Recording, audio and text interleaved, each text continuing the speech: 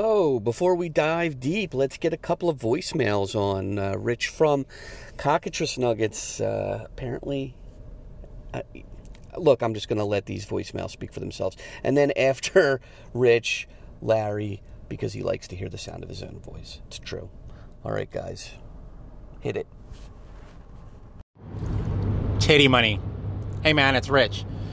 Just got to say, I've worked in retail most of my life, and I see my fair share of titty money. Now, when I worked in a board game store selling games and RPGs, no, not so much titty money.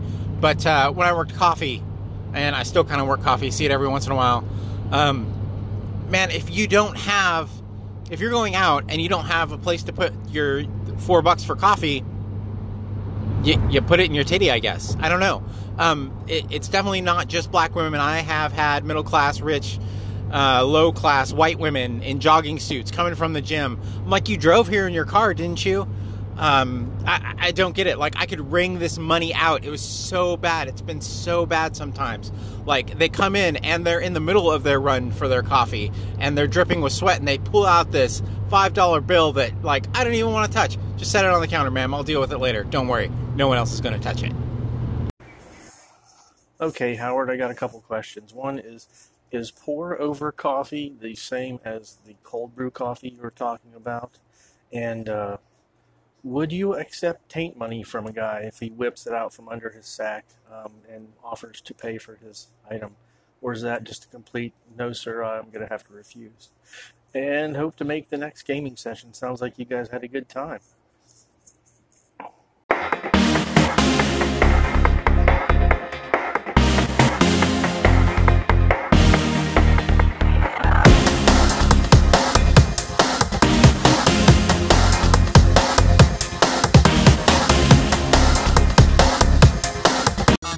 Droids activated.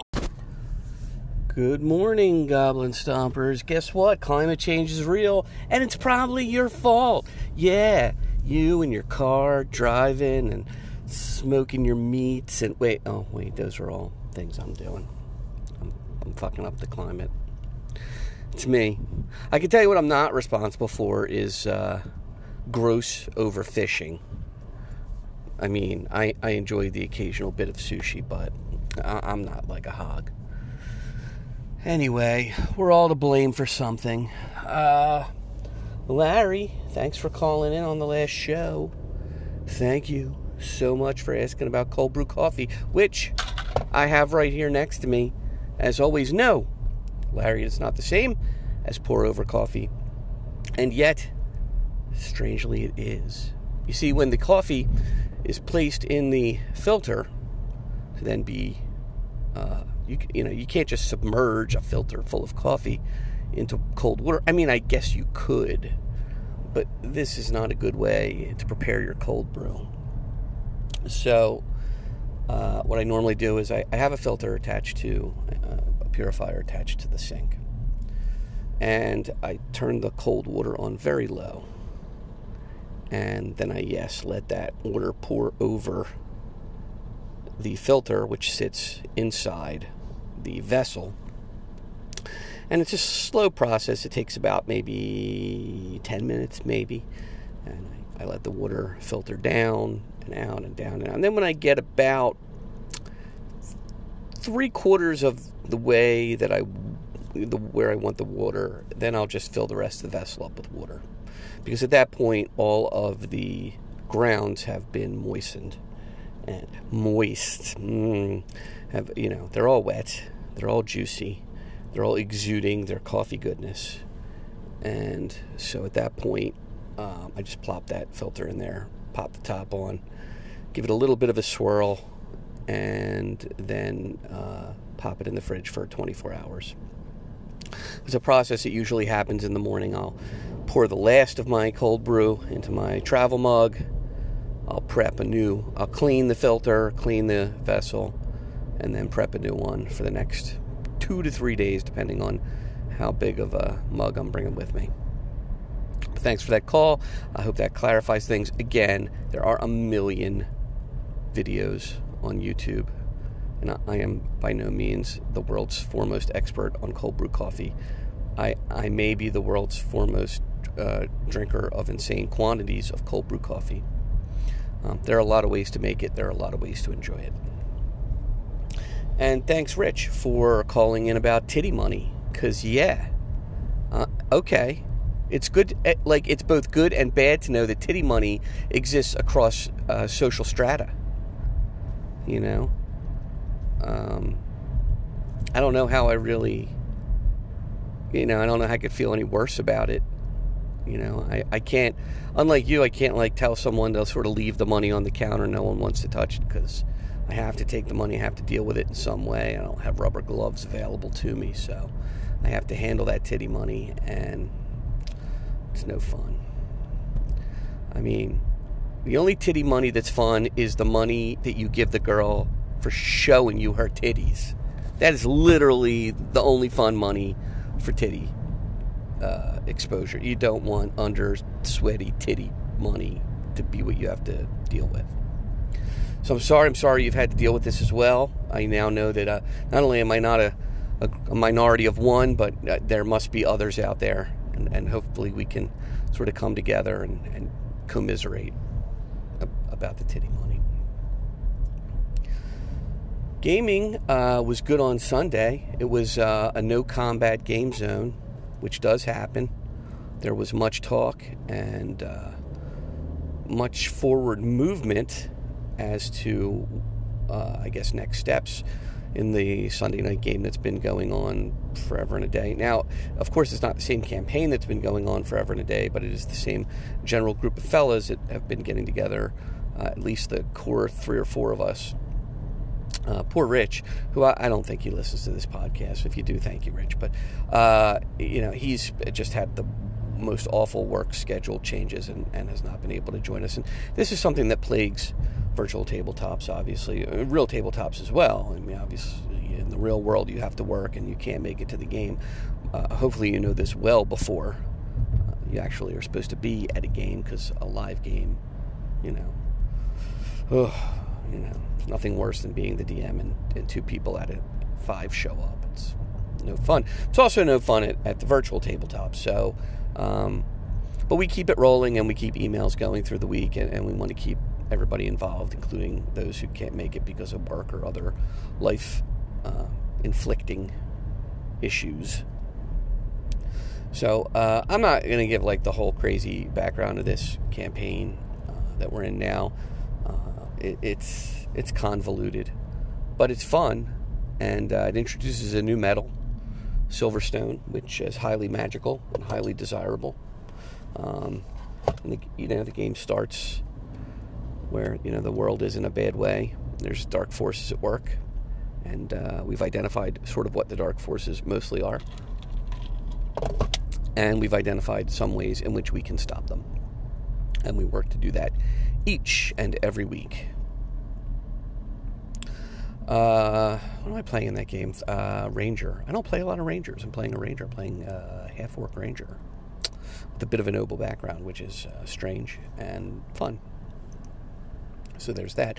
The Wednesday night game is sparked up for tomorrow. I'm hoping we get a good, solid full house. I'll probably shoot out an email like, hey, how's it going? Who's coming to the VTT tomorrow night to play in AD&D First Edition on Fantasy Grounds?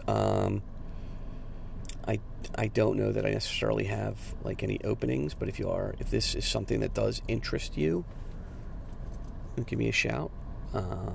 It's a good group of guys, so I'm always looking to make more gaming friends.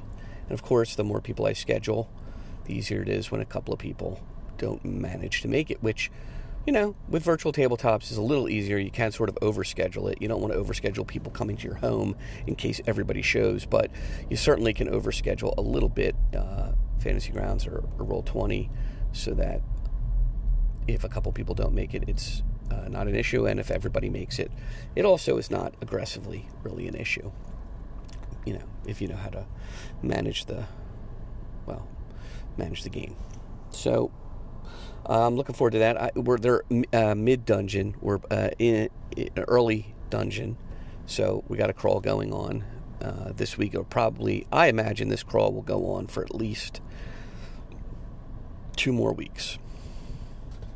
Hold on, I need some coffee. At least 2 more weeks. Depending on how fast they solve puzzles, fill their sacks with loot, and manage to figure out sort of what the place is, why it's here, and why it may or may not be important. Of course, they may discover why it may or may not be important and completely ignore that, which is fine, because I don't care. You know, I'm set to roll in any direction. You know, it's not 100% sandbox, but it should, I hope, feel somewhat sandboxy. Maybe, you know, I didn't tell them to follow the source of the earthquake to the broken up dungeony place, but they did. They didn't have to. They could have just kept taking a pardon me, they could have just kept hauling smoked and fresh fish from the lake to the town, but they didn't. So there's that. So maybe there'll be a game recap at the end of the week. Maybe not. Pawn shop's been slow. There's not a lot to talk about. I'm not going to bring up anything crazy. I mean, Titty Money is enough for 1 month to really hit you with at the pawn shop. It's been a slow month. July is notoriously, the summer is slow. July notoriously the slowest month of the year, where customers have no money, and since they have no money, we have no money. It's a misnomer that we print the money at the pawn shop, which many people seem to think. That is not the case. When we sell things or when people redeem their vouchers for their items and we have money to give out again or buy things with, then we do. And when all the money goes out the door and none of it comes back, which is what a typical July can look like, that's it. There's no more money. So there you go. So we're sans much profit this month. So it tends to be a flat month. We're still busy. You know, there's still people in and out of the shop. There's still questions to answer. There's still things to buy and things to do. But it doesn't have the sort of impact financially that we would have September, October, November. You know, months where there's big holidays like December. You know, like Christmas or Valentine's Day. Those are fairly big holidays for us. And at tax season, people, you know, they get spendy and they either get their stuff out of pawn or they've been looking at something at the shop and it's still there and they decide to grab it. So there's that. That's about it. It's just a short one, about 10 minutes, maybe 11. I'm going to keep it brief. If you have, again, any more questions about where to grab this cold brew stuff, don't ask me. Go to the internet. That's what it's for. And if you're listening to this, then clearly you have a way to access the internet. So just fucking Google cold brew, for Christ's sake, Larry. Jesus. I mean, come on. This is ridiculous. So you're just talking. You're just calling in to hear yourself talk. And I'm helping. I'm reinforcing that terrible behavior by dropping your voicemail at the front of this podcast. So it's partly my fault. You know, your dulcet tones, they make me happy. All right, guys, take it easy. Have a good week of gaming. If you need to pawn something, give me a call. Game on.